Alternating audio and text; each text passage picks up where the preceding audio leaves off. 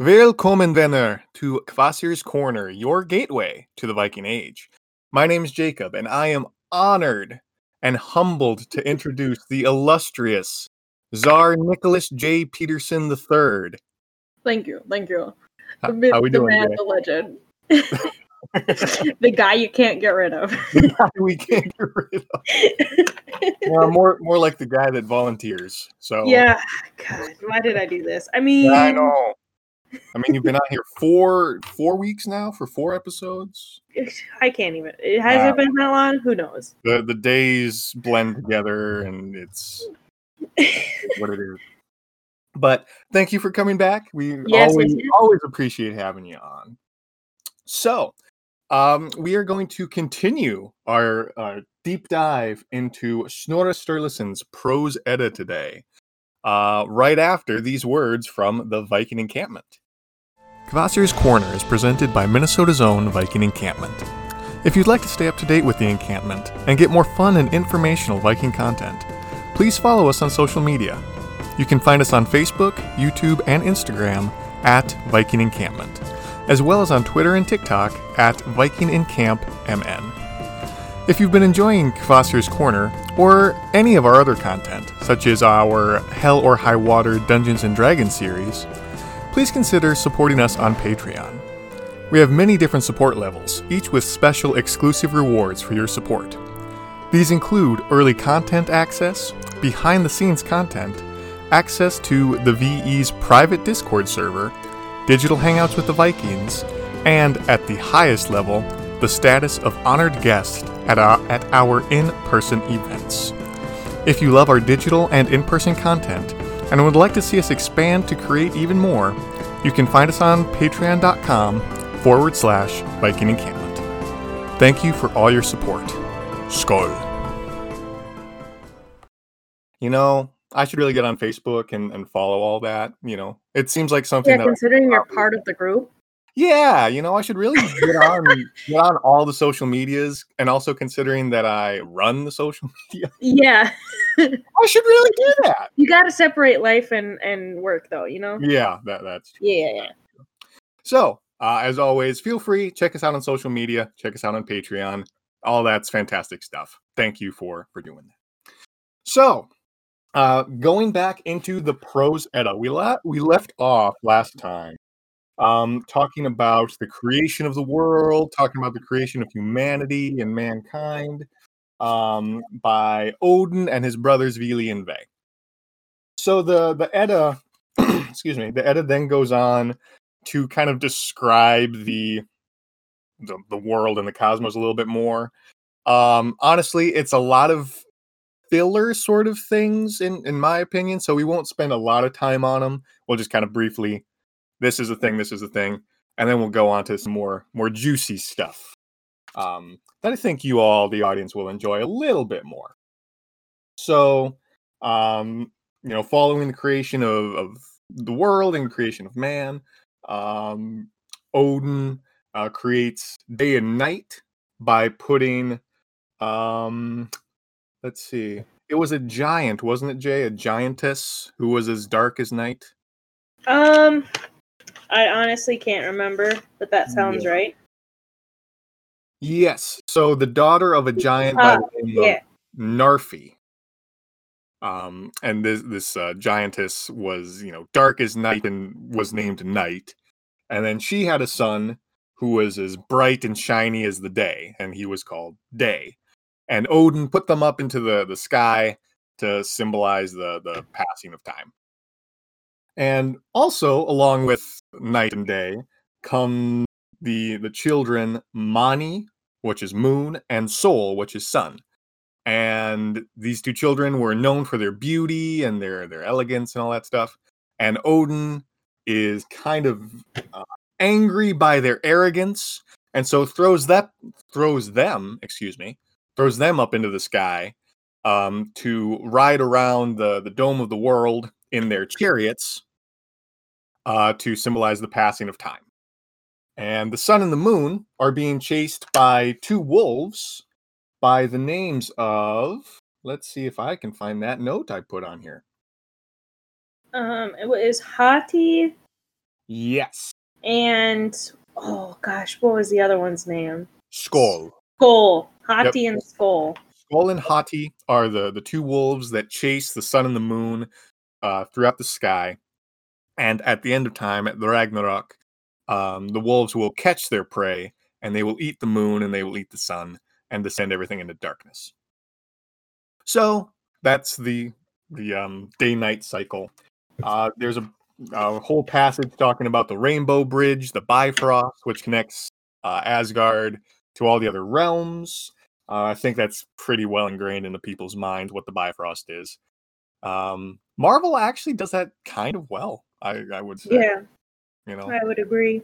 with Heimdall the Watchman. Then there's a very long passage, like in my opinion, astonishingly long, about dwarves. Yeah, And most of its names, it's just a list of dwarven names. and I love that. I love reading through the names. Because if you read through the list of all the names of the dwarfs, there's a couple that might stand out to some of our nerdy friends.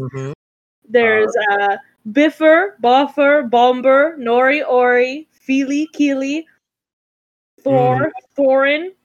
I think it's not a secret that our good dear friend J.R.R. Tolkien took a lot of influence for Lord of the Rings from Norse mythology, but I think it's just kind of fun seeing those names and going, hey, I know those. You're like, I know those folks. And this one surprised me the first time I read it. We've got the dwarf named Gandalf. Yeah. It's, Gandalf is so ingrained, I would think in popular culture now, thanks to the movies, that Gandalf is the wise wizard of, the gray and the white, and he's this wise, powerful creature. And in Norse mythology, he's a dwarf. Yeah. It's so contrary to that popular image of Gandalf. I know, and especially considering, and I'm sure we'll get into this when we start talking more about Odin, is that Gandalf the Grey is most definitely stylized after descriptions of Odin. Yep. The wide-brimmed hat and the flowing cloak and the staff wandering the wilds. A lot of interplay between Tolkien and Norse mythology. He was a nerd just like us. Yes, he was. He actually taught Anglo-Saxon at Oxford. So he's a big Anglo-Saxon Norse nerd. Yay, wearing good company. Who would have figured the guy who made Lord of the Rings would be a flippin' nerd? Hey, I say we're in good company because of that. Heck yeah. So if you, the audience, want to look through this list of dwarven names and have that aha moment, it is on, if you have the Penguin Classics edition, it is on page 23, and it's just a long, long list of dwarven names. Also a good resource for writers if you need a name. You can just take it from here. There's a lot that people don't really know, so you can just pull it out, throw it in there. So after the story of the dwarves, or the names of the dwarves, Snorre talks about the great ash tree Yggdrasil that connects all the worlds and its branches, and talks about the Norns at the base of the tree that weave the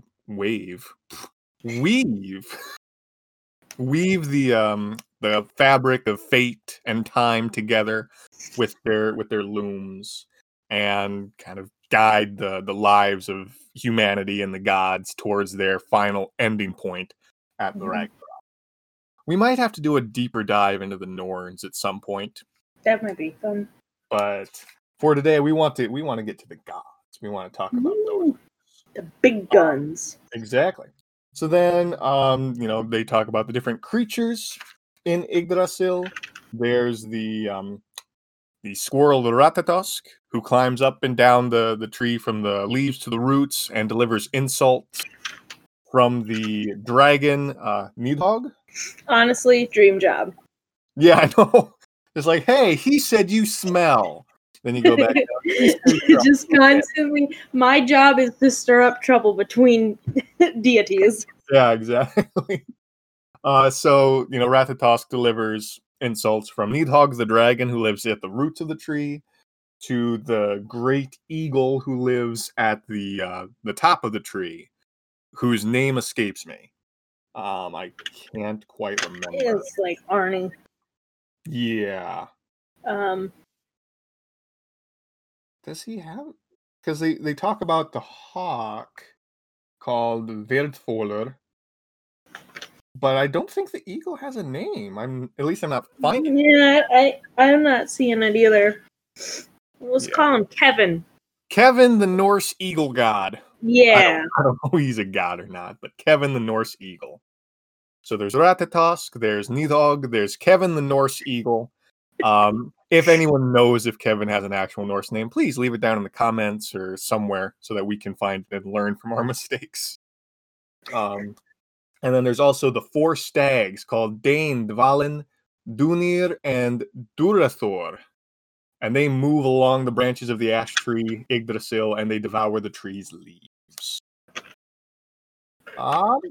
Then there's 2 stanzas or 2 sections. One about the High One telling of other places in heaven. So these are the other worlds where you have Elfheim, the home of the elves. You get I cannot pronounce that as often as I try. Breidablik. Breidablik. There you go. Breidablik. The which translates to gleaming far and wide. So I'm assuming kind of a radiant, shining place. And then there's a place called Glitnir, which means radiant place. Haha, made of real gold. And then following this section is the origins of the wind, which we're just going to kind of skip over because we're so close to the fun stuff. Well, some people might find the origin of the wind fun. We're going to move right along. And then there's one more section about the summer and the winter seasons and how those seasons change in the Norse world. But now, after zooming through all that, we get to the kind of meat and potatoes of what we wanted to talk about today. We get Snorri Sturluson's description of the Norse gods. And what better god to start off with than the Allfather himself, Odin. So, Jay, what does Snorri say about Odin the Allfather? Give me a second, because I didn't read. I know he says, like, all of his hundreds of names. Yes. This is, Odin is the highest and oldest of the gods. He rules in all matters, and although the other gods are powerful, all serve him as children do their father. So he's just, like, really, really strong, and people respect him.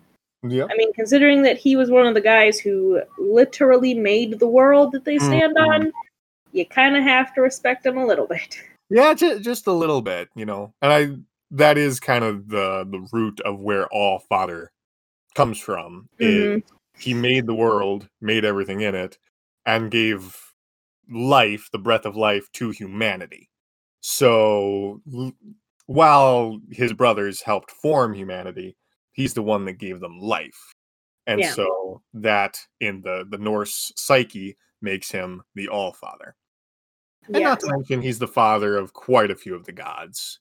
Or grandfather, There's actually a whole, in the back of this edition of the Prose Edda, there's actually a whole kind of family I love the family tree in the back. Yeah, that's always fun to look at. So again, highly recommend the Penguin Classics version of this Prose Edda. It's a good one. It's great. It's got a lot of good material. So Odin, the Allfather, he, as Jay said, is the mightiest, the strongest, the most respected, and he is seen as the king and the father of all the gods and of all this creation. Odin is married to the goddess Frigg. And Frigg is said to have the gift of prophecy or the gift of foresight.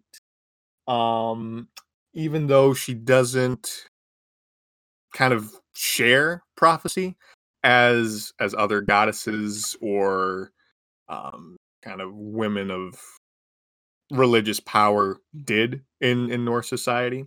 But we know that Frigg has this gift of foresight because of a stanza from a long lost source that I believe we only know of because of the Prose Edda, and it's called Loki's Flyting.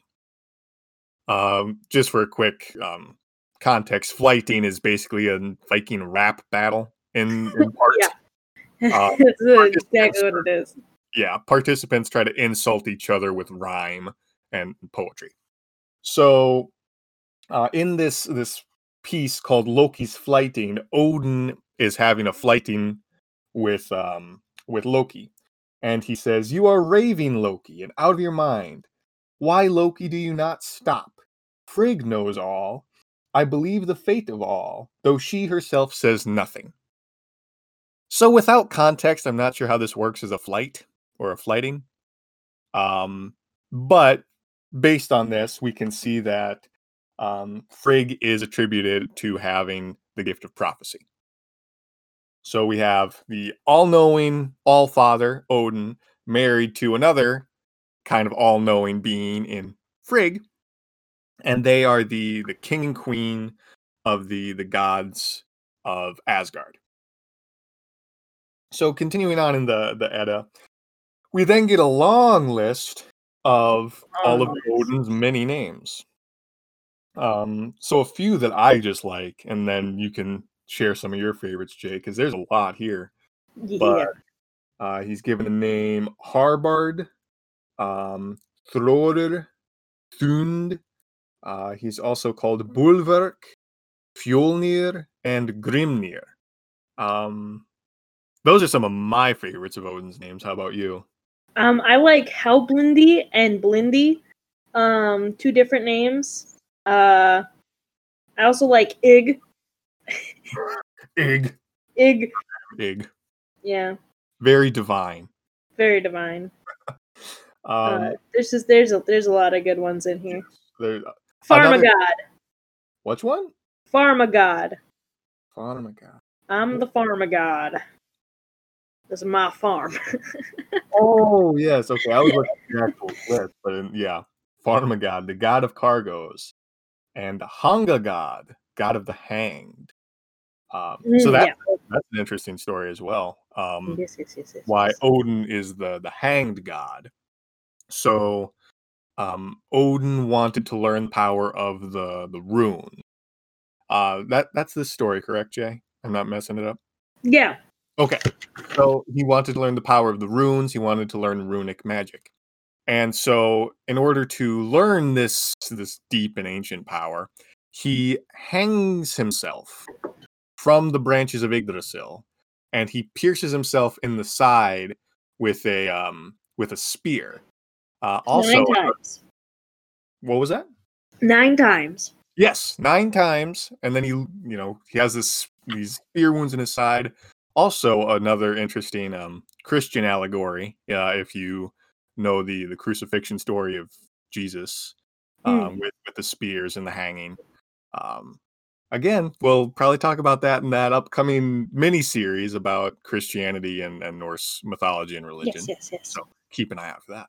So he's hanging from the world tree. He's been pierced with a spear, and he hangs there for 9 days and 9 nights. A sacrifice by himself to himself.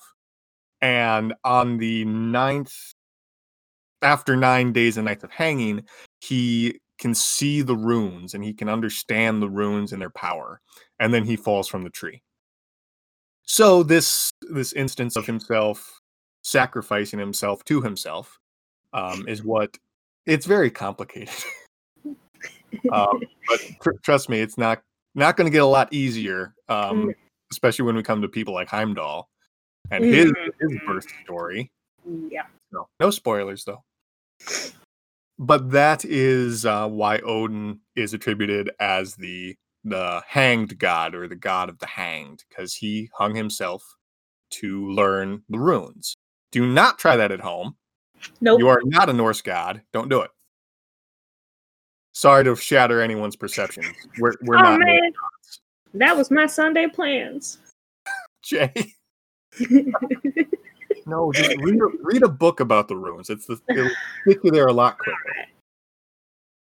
So, after that digression, so we learn just a brief bit about Odin and his powers. We learn, I would assume these are all the names attributed to him. I don't know if there are more. There's probably more. Yeah, but we learned the majority of Odin's names. And then Snorri talks about how, or why Odin has so many names. And this is one of those instances where I think he's trying to put Norse mythology and put Odin into a Christian palatable context. Yeah. So he talks about how with all the different branches of language in the world, each of the peoples needed to change his, meaning Odin's name, to their own tongue to worship and pray. So through that stanza, I feel like he's trying to say, yeah, Odin is the Christian god, just with a different name. I don't know if that's a stretch or what you think about that, Jay. I'm sorry, I was watching my cat. I was. Can you repeat the question? Yeah, so the stanza where Snorri seems to be saying, yes, Odin is the Christian god, just with a different name. Do you think that's a stretch to say that's what he's saying or not? Yeah, I mean, I can definitely see that, considering that the Norse people saw Odin as the king of the gods, and Christianity sees God as the king. This is his way of being like, oh, they're the same person, they're just called something different. God is the king. Yeah, just God by a different name. So again, trying to make the mythology palatable to his Christian audience. And part of me wonders if he's not also just trying to make himself feel better for keeping these alive. Yeah. I'm wondering if there's any sort of Christian guilt that he might feel for keeping the myths around. Yeah, I could definitely see that. And like we've said before, I'm not entirely sure what the laws were at the time with regards to Christianity in the laws. You know, he didn't want the church to say, hey, you're speaking blasphemy, gotta kill you now. Yeah. Yeah, that could also play a part. I'm not entirely sure about church laws in medieval Iceland. Yeah. There would be something to that, for sure. So we talk about Odin, and then we go on to the big boy, the big gun of them all. We get to talk about Thor. Everyone's the resident himbo. The resident himbo, the Chad of the gods. He really is the Chad of the gods. And we've got to credit Dan. We've got to credit Dan for giving us that phrase. I think he's the one that told us about that. It sounds like something Dan would say. So, but yes, the Chad of all the Norse gods, Thor, the mighty thunderer. So this is a interesting, because so many people know Thor or have some sort of idea of what they think Thor is. So Chris Hemsworth. What's that? He's Chris Hemsworth. Well, yeah, let's be honest. Chris Hemsworth just is Thor, Yeah. Like he's not acting, he just is Thor. Yeah. But in all seriousness, what, based on what the Edda says, what does Marvel kind of get right? What do they get wrong? Kind of a mini myth-busting session, as it were, right here. Yeah. Well, I mean, he is Odin's son. He is not Frigg's son, though. That is true. He is the son of, what's her flippin' name? It's the Earth. Yeah, the giantess Earth. Yeah, I can't remember her name, but yeah, she's the Earth. He's one of the strongest. He's said to be the commander of lightning and thunder. He's not very bright. No. Gotta say, he's not always the most cunning of people. He is kind of as blunt as his hammer. But boy, can he swing that hammer. Yeah, he can. He can definitely swing that hammer. Yeah. Um, He is, especially after he receives the hammer, mhm. he becomes a protector for Asgard and the rest of the gods. Anytime they're like, "Uh-oh, a giant is trying to attack us," better Oh! get Thor. Yeah, Thor's the giant killer. Yep. Yep. Protector of Asgard and Yeah, all that good stuff. he is.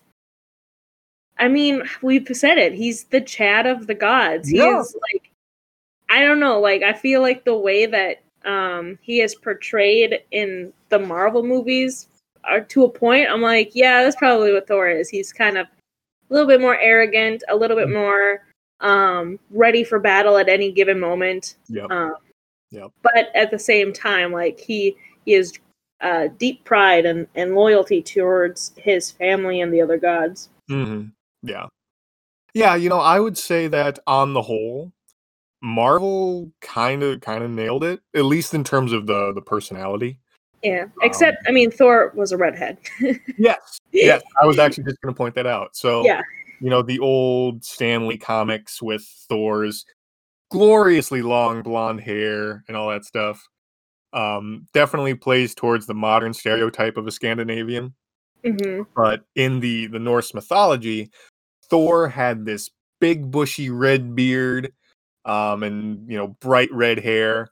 I would assume to kind of highlight his angry nature and angry yeah, tendency. make him look wilder. Yeah, he's this wild, battle ready. Not a berserker. Berserkers are attached to Odin, but Yeah, this battle ready. Is maniac even correct? I don't know if maniac is correct. I don't know. Enthusiast. Enthusiast, a battle enthusiast. He's a Yeah, connoisseur of swinging his hammer. he's a connoisseur I of kicking ass. I love that image. So Marvel did get the personality right. The look not so much, but hey, it's Marvel. Yeah, So Thor's got the bright, thick red beard and the red hair. And he also doesn't just have his hammer Mjolnir, like everyone knows. He also is in possession of a belt of strength, which is called Megingir. And he wears this belt of strength, and he also has a pair of gloves of iron. And he needs to have all of these things in order so that he can lift up Mjolnir. So that's a deviation between Marvel and mythology, is that it's not worthiness per se. I don't yeah. think there's anything that really talks about worthiness in the Eddas. No, well, and even like there are plenty of like there's a story where Thor's hammer gets stolen by giants. Like Yep. it's not he who's worthy can wield the hammer. It's just if you can pick it up, I guess you're carrying it now. Yeah. It's really heavy though. Yeah, that instance you're talking about where they steal the hammer, doesn't it take like 10 giants to take it? Yeah, Yeah. because it's really flippin' heavy. Yeah. So it's not about worthiness, it's about this thing's freaking large. Yeah, So I'd rather just carry a bow and a sword. It seems like too much work. Yeah. Go ahead, Thor, you meathead. Yep. Go on, you Chad. So even Thor, he needs these supplementary items, this belt of strength and his iron gloves to be able to lift up the hammer. But when he lifts up the hammer, man, you better run. Start running. So Thor is also he's known as Thor the Charioteer because he rides around the realms in his chariot, pulled by his two male goats.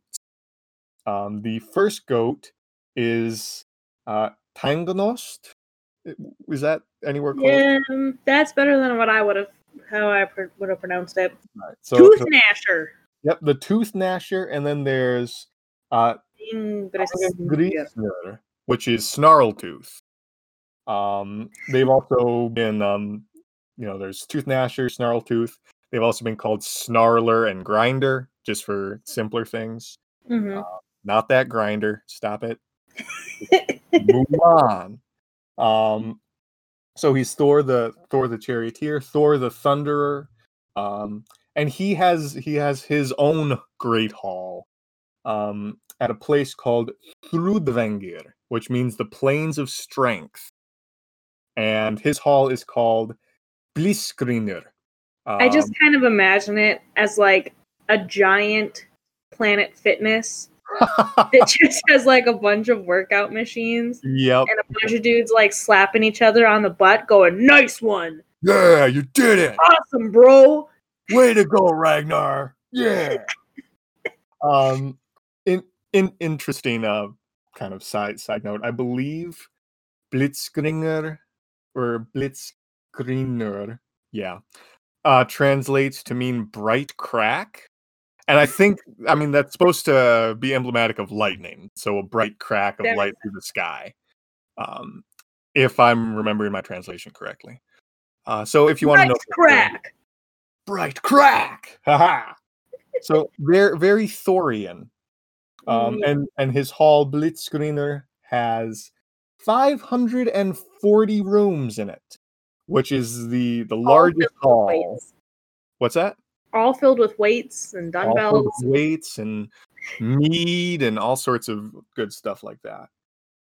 So I believe it's actually the largest hall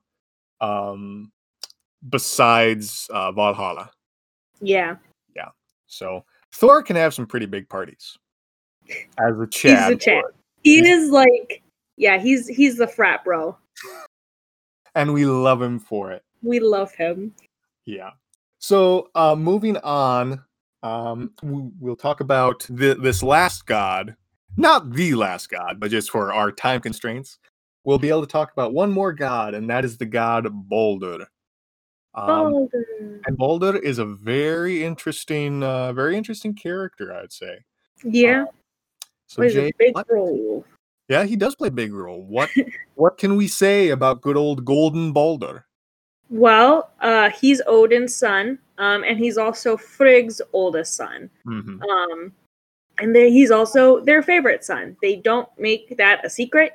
They are very open. This is our favorite son. The rest of you pale in comparison. He shines like the sun. He is the brightest. He is the best out there. He is strongest. Like, everyone absolutely loves Baldur. Mm-hmm. Yeah, it's interesting, this line that I'm looking at here. He's the wisest of the gods. He is also the most beautifully spoken and the most merciful.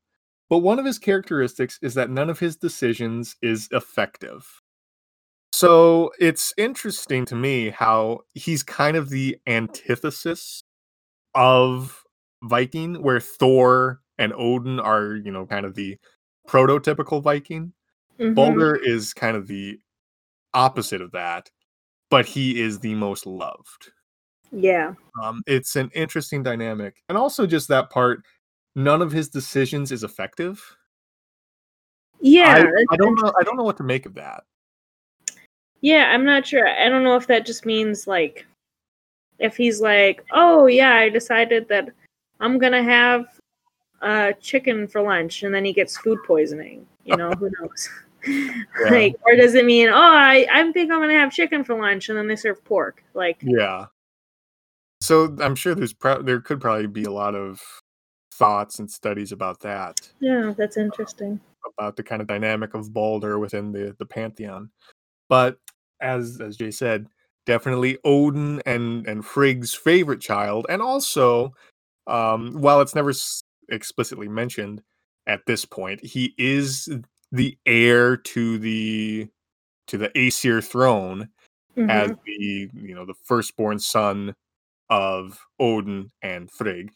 And we see that when we get into our depictions of Ragnarok. We see Baldur kind of come into his own as the new king. But if you don't already know that story, I won't spoil anything for you. We'll probably we're definitely gonna have to talk about it at some point. Yeah, we'll have a whole thing about Ragnarok. Yeah. But Baldur definitely has his part to play in the coming of Ragnarok. With his death. And we're going to leave Baldur there, just knowing that he's going to die. And now you have to think about that. for a little bit of time. Sorry. Sorry, we're out of time.